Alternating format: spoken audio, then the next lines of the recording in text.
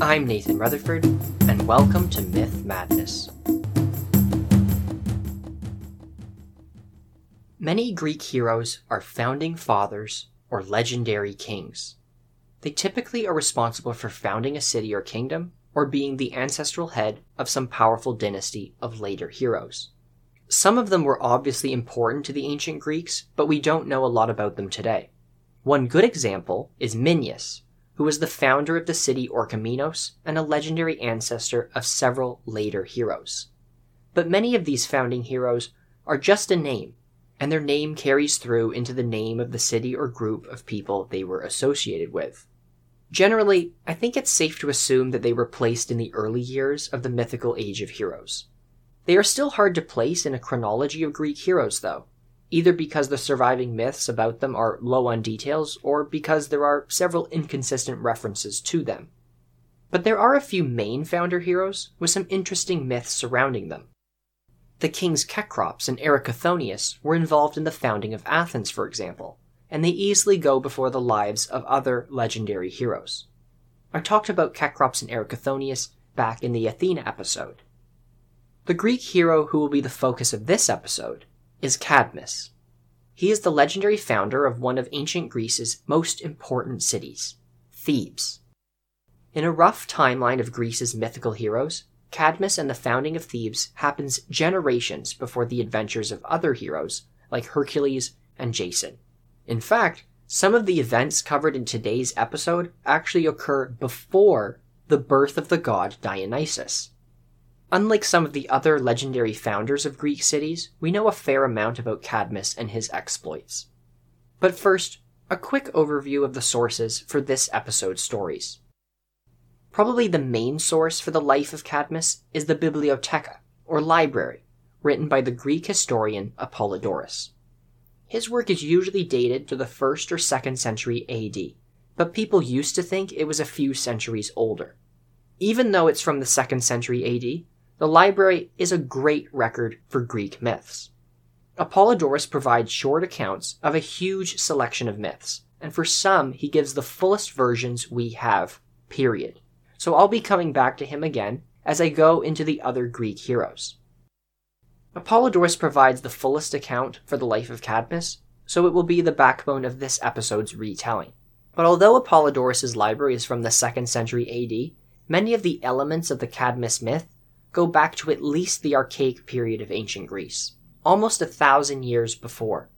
Cadmus's family is covered by Hesiod in the 7th century BC, and we get snippets of references to his life from the works of Pindar and Euripides in the 5th century BC.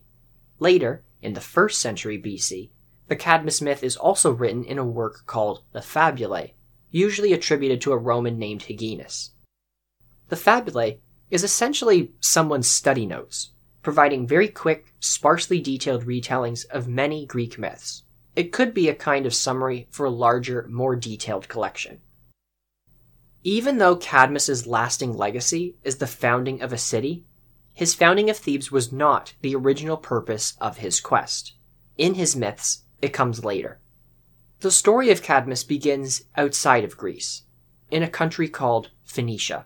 In Greek myth, Phoenicia was a far-off land. It was also a real culture, located in what is now Lebanon and Syria. But in the mythical Phoenicia, there lived a princess named Europa. And she was very beautiful. So beautiful that she got the attention of Zeus, who decided one day to kidnap and seduce her. Zeus turned himself into a white bull. Europa was picking flowers in a meadow with some nymphs when she saw the bull. She saw the magnificent animal, big and strong, and she approached it to get a better look. She found the bull to be tame, and made the mistake of climbing on top its back. At that moment, the bull, Zeus, began to carry her away. Europa was unable to jump down, and so the bull carried her away across the sea. So Europa was kidnapped by Zeus. We'll meet Europa again in a later episode. For now, the important bit is how her family reacted to her disappearance. Who Europa's parents are is an open question. Homer says a king named Phoenix. Other sources say Phoenix is her brother, and another man named Agenor is her father. There are also several different accounts on who her mother is. But what is consistent is she always has two brothers named Cadmus and Cilix. After Europa was carried off by a mysterious white bull, Cadmus and Cilix decided to leave Phoenicia and go and search the world for her. They were both unsuccessful in finding their sister. Cilix left Phoenicia and ended up in Cilicia, a land located in what is now southern Turkey and is fairly close to where Phoenicia was. The name Cilix and the land Cilicia is an example of how the ancient Greeks used founding figures to explain where similarly named lands and kingdoms came from. Europa's other brother, Cadmus, traveled farther. He made it all the way to Greece. Cadmus eventually traveled to the Oracle of Delphi, and the oracle told him to forget his sister. It was the will of the gods that he never find Europa, but instead he had a very different destiny in store. He was to leave the oracle and find a cow with a white mark on its head. And just like how he tried to follow the bull that carried Europa away, he was to follow this cow, wherever it went, and when the cow finally stopped to rest, Cadmus was to build a great city on that spot. Cadmus found the cow, and he followed it over the mountainous landscape all the way to the region of Boeotia in the eastern part of Greece. The cow never stopped to rest, but after a journey of multiple days, after it crossed the Cephisus River, it was finally exhausted and laid down. Cadmus sacrificed the cow, giving it as an offering to the goddess Athena. He then set himself to the hard work of building a new city. Fortunately for Cadmus, he wasn't alone. He had some followers, either people from Phoenicia who set out with him on his search for Europa, or new people, maybe those who saw a man following a cow through the wilderness and, inspired by his resolve, decided to accompany him on his mission. Regardless of who these people were, Cadmus gives them an important task. If you're in the middle of nowhere and want to build a city and survive, the first thing you need is a source of clean drinking water. So Cadmus sends the men to go and find water. But time passed and they did not return. So Cadmus set out to look for them, and soon came across a spring of the purest fresh water. But the spring was guarded by a ferocious serpent monster, and Cadmus probably saw from the blood and severed limbs scattered about the place that the serpent had slaughtered and eaten all of Cadmus's companions. Cadmus killed the serpent. How? No idea. Maybe with arrows. Maybe with a sword. Maybe he had help from Athena. Regardless, after the serpent was safely dead, Athena appeared to Cadmus and told him to pull out all of the dead serpent's teeth and plant them in the ground. As soon as he did this, a host of fierce, hostile, and well-armed warriors grew out of the ground. Cadmus was surrounded and greatly outnumbered. He had somehow managed to kill the serpent at the spring, but how was he to defeat an army? Luckily for Cadmus, Athena told him to throw a rock into the midst of the earthborn warriors. They became confused, and not realizing he had thrown the rock, they began fighting amongst themselves. Eventually, the fighting stopped, and the field was littered with the corpses of dead men. Only 5 remained. They were called the Spartoi, which means sown men. Instead of fighting him, they joined Cadmus, made him their king, and set to work helping him build a massive fortress, called the Cadmea, at the center of a city Cadmus later called Thebes. Cadmus had fulfilled the will of the gods. He followed Athena's instructions and built a city that would go on to become an ancient Greek powerhouse.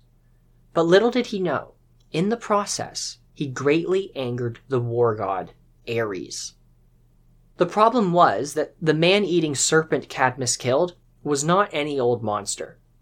The serpent was actually a son of Ares, and for its death, Ares wanted Cadmus punished.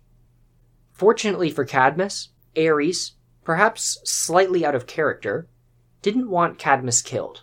Instead, the normally bloodthirsty god was content to make Cadmus his servant for 8 years. Cadmus dutifully served Ares for the full 8 years. Afterwards, Ares forgave Cadmus for the death of his son.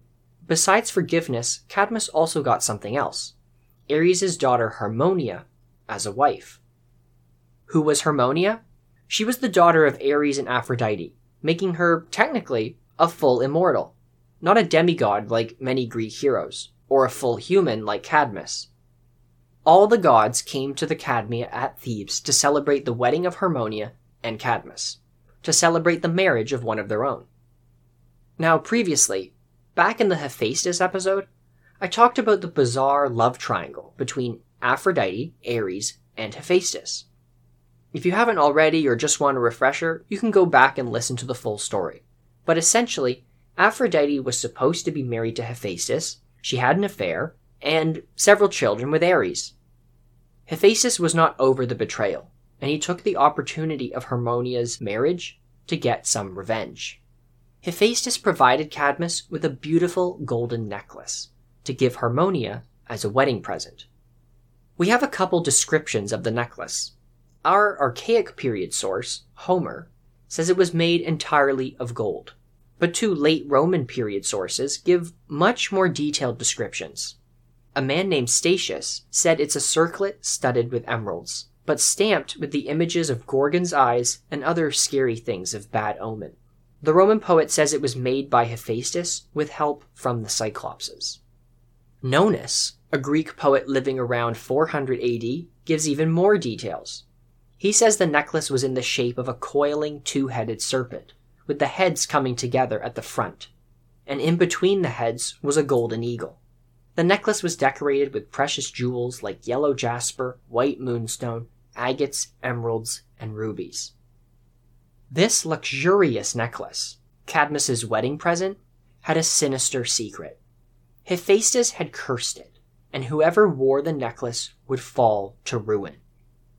In another version, the Roman mythographer Hyginus doesn't talk about a cursed necklace. Instead, he gives a different piece of clothing. He says that after Harmonia was born, as a child of the affair between Ares and Aphrodite, Hephaestus and Athena gave the girl a robe dipped in crimes. This robe serves the same function as the cursed necklace. It marked Harmonia and her descendants as having a terrible destiny. The necklace has its roots with Homer. But where does the idea of both a robe and a necklace come from?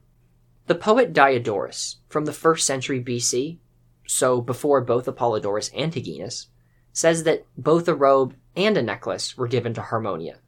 But in Diodorus' version, they were gifts from her mother Aphrodite. So what is going on here? Well, essentially, all the gods came to Harmonia's wedding and gave the couple a number of wedding presents. Robes, necklaces, all sorts of things. Harmonia herself is cursed. It's not really her fault, it's a consequence of the affair between Ares and Aphrodite. But the curse is symbolized as coming from a wedding gift. In the Apollodorus version, Cadmus gives Harmonia the necklace, not realizing he was cursing his family in the process. But it would take some time for the curse to manifest itself. In the meantime, Cadmus and Harmonia had children.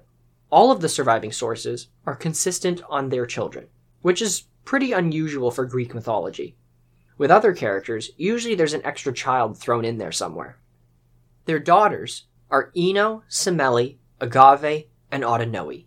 And finally, there was Polydorus. He is the youngest and the only son. A nice family, a wife, and a kingdom. What more could Cadmus ask for? Of course, now is just the right time for the curse on that snake-like necklace to rear its ugly head. A life free from care did not come to Cadmus, all because what happened to his children caused him bitter woes and stripped him of happiness.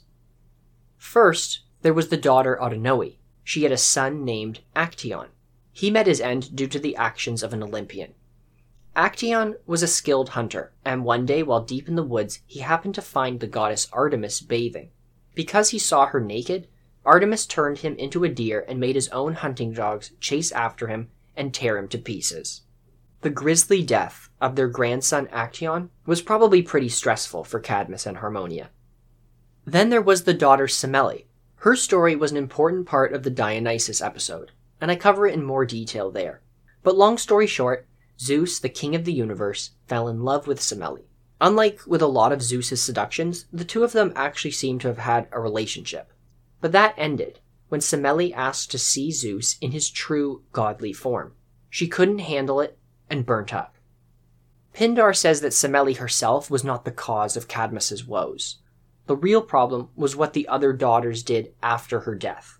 Apollodorus agrees, and records that Semele's sisters, jealous of their dead sister's divine lover, started a rumor that she had had an affair with a human, made up the story about Zeus, and had been burned by him for the offense. The tragic death of Semele, and the false, scandalous story of her affair, were probably pretty stressful on her father and mother Cadmus and Harmonia. It is through Semele that her family and Thebes in general became tied up with the god Dionysus. Her sister Ino is the first to be affected directly by the events. When Semele was killed upon looking at Zeus in his true form, she was actually pregnant. After she died, their unborn baby was taken from the ashes by Zeus and stitched into his own body. Zeus would later give birth to the boy himself, and this baby would be Dionysus. In the Dionysus episode, I covered different versions for how he was raised in secret after being born. In one version, recorded by multiple sources, Zeus gives the baby to Hermes, who takes him to his aunt Ino and her husband Athamas to raise. At first, they try and raise him as a girl, in hope of tricking the goddess Hera, who is angry about Zeus for once again having an extramarital affair. But Hera is not tricked, and the goddess causes Ino's husband Athamas to go insane and kill their own son, Lurchus. To escape her crazed husband, Ino threw herself into the sea with her other son, Melicertes. In another story, told by Apollodorus, Ino herself killed Melicertes before jumping into the sea. Perhaps supporting the first version, Homer, Pindar, Aeschylus, and others have Dionysus transform Ino into the sea goddess Leucothea after she jumped into the water. With the incidents involving Ino, there are more deaths and more stress in the royal Theban family. But it was what happened to the remaining daughter, Agave, and her side of the family that was the cause of the most grief for Cadmus and Harmonia. The best source for this part of the myth is Euripides' 5th century play, Bacchae. In the play, Cadmus is still alive in Thebes, but is retired. Probably exhausted by the curse on his family, he gave up the throne, and the crown passed to his grandson, Pentheus, the son of Agave. During this time, Dionysus, that unborn son of Semele, who was whisked away by Zeus, born again and raised by nymphs, returned to the homeland of his mother. Once again, I gave the story in the Dionysus episode, but essentially this return did not go well. Dionysus returned to Thebes, but he was not welcomed with open arms. Far from it, in fact. Pentheus did not accept Dionysus, or his horde of free-living and free-lovin' worshippers. He tried to imprison them, so Dionysus turned his mother insane, and Agave tore Pentheus's limbs off and paraded around with his head. The god Dionysus then told Cadmus that he will leave the city and take his wife with him. Apollodorus' library tells us that after Cadmus and Harmonia left Thebes, they went north to Illyria, an area that is approximately where Albania is today. There they were made the rulers of a tribe of people called the Enchelians, and founded 2 more cities. But even though they were far away from Thebes, Hyginus says Cadmus was still troubled by the old curse on him and Harmonia. I could guess that Harmonia didn't leave the necklace behind when they gave up their lives in Thebes, but packed it into their luggage secretly. But Hyginus actually doesn't blame the necklace for their problems. He says Cadmus is cursed because he killed Ares' serpent so many years ago, even though Cadmus served Ares for 8 years as a consequence. Hyginus has Cadmus, in peak exhaustion, shout to the gods that if they loved the life of a serpent so much, then he should have it too. And so at that moment the gods made Cadmus grow scales and change into a snake. When Harmonia saw what happened, she asked the gods to turn her into a snake too, so she could remain with her husband forever. The 2 snakes then slithered away together. This shape change into snakes is not even a late addition to this story. It was also recorded a couple hundred years earlier by Euripides, who mentions it at the end of the Bacchae play. So that's the myth of Cadmus, how he came to Greece from Phoenicia while looking for his sister, how he was signed a new job of founding a city, and the many sad situations that involved his family afterwards. The curse on Cadmus and Harmonia's family makes for good tragedies, which is probably why Euripides wrote a play about it. But other ancient Greeks were focused more on Cadmus's founder legacy. One example was the Greek historian Herodotus, who lived around 480 to 425 BC, so in the period of classical Greece. His famous book, called the Histories, gave an account of the wars between Greece and Persia that occurred in the generations before him. But as an ancient Greek of the classical period, for Herodotus, there was not really much separating the myths and legends from the factual history, and so his book is full of references to heroes, gods, and legendary kings. And he actually talks about Cadmus too, and what he brought with him when he supposedly came to Greece from Phoenicia. According to Herodotus, Cadmus did not just come by himself. He brought a whole crew of Phoenicians with him, and they did not just found the city of Thebes. They also brought the Phoenician alphabet with them and introduced writing to Greece. Herodotus says that as time went on, the sound and form of the letters were changed. The Greeks who settled around them, after being taught the letters by the Phoenicians, used them with a few changes of form. Funny enough, this does match slightly with what we know about the invention of writing in ancient Greece. The earliest examples of Greek letters are very similar to the letters used by the real-life Phoenicians. Many scholars believe that the Greek alphabet was actually based on the earlier Phoenician one, and that this adoption happened sometime around 800 BC, or even a bit earlier. So, food for thought. Is the myth of Cadmus referring to real-life history of how Phoenicians came to Greece and introduced the alphabet? Perhaps. Herodotus seemed to think this happened thousands of years before. But Herodotus and other early Greek historians likely did not know how new the Phoenician-based alphabet was. 800 BC is right in the archaic period of ancient Greece, at the beginning of Greek history that we normally talk about. But the Mycenaean period was a few hundred years before. As I talked about before, the myths of the Greek heroes are supposed to take place in a mythical version of the Mycenaean world. The Mycenaeans had their own system of writing, one that we call Linear B today. But after the Mycenaean civilization collapsed, knowledge of Linear B was lost in the Dark Ages before the Greek Archaic period. When the classical Greeks started thinking back about their Mycenaean ancestors, they probably tied into the stories of Cadmus what they were vaguely aware of about the origins of their own alphabet. Both Herodotus and Apollodorus tell that Cadmus had a foreign Phoenician origin. That might make you think that the myths of Cadmus are themselves of foreign origin. But most scholars agree that Cadmus was a Greek hero, and that the stories of him being a Phoenician immigrant are part of only one myth tradition, and that this tradition was the one that gained popularity over time and became the dominant one. There are some clues of what the other Cadmus traditions were. First, the name Cadmus is not Phoenician. It is probably a Greek name, something that's unexpected if he was really from outside of Greece. The name Cadmilos was very important on the Greek island Samothrace. There, Cadmilos was used as another name for the god Hermes, and was at the center of an ancient cult that goes back before 700 BC. Could the Theban hero Cadmus be based on the Samothracian god Hermes Cadmilos? Maybe. The ancient Greek historian Diodorus says that after Cadmus left on his search for Europa, he actually went to Samothrace first, was initiated into the local cult, and even met his future wife Harmonia there.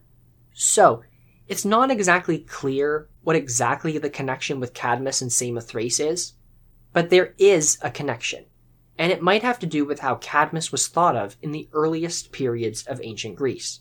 But we unfortunately only have the very basic ideas of what those thoughts were. And that's the Greek hero Cadmus. Unlike a number of Greek heroes, I think we can safely call him heroic in the way we think of it today. Cadmus is a classic good guy. He's not problematic like some of the other heroes I'm going to talk about in this season of Myth Madness. He starts out intending to find or rescue his sister Europa, and later founds Thebes according to the will of the gods. In doing so, he angers Ares, but is penitent, and eventually reconciled with the god. He is married to Harmonia, and seems to treat his wife fairly well. She even wanted to join him as a snake. The tragedy of Cadmus comes in the later years of their marriage, and involves his family, and is the accidental result of some of the choices he makes, either because he is cursed by Hephaestus, or by Ares. And that's all for today. Next episode, we'll continue with Cadmus's dynasty and cover some more legendary kings involved in the founding of Thebes and the years afterwards. Stay tuned. If you're enjoying this podcast, please send it to a friend who would enjoy it too. You can listen to the pod on several podcast streaming platforms, and I'm also slowly putting the back catalog of episodes on YouTube, audio only, but that is another option if you prefer it in the future. As always, thank you for listening.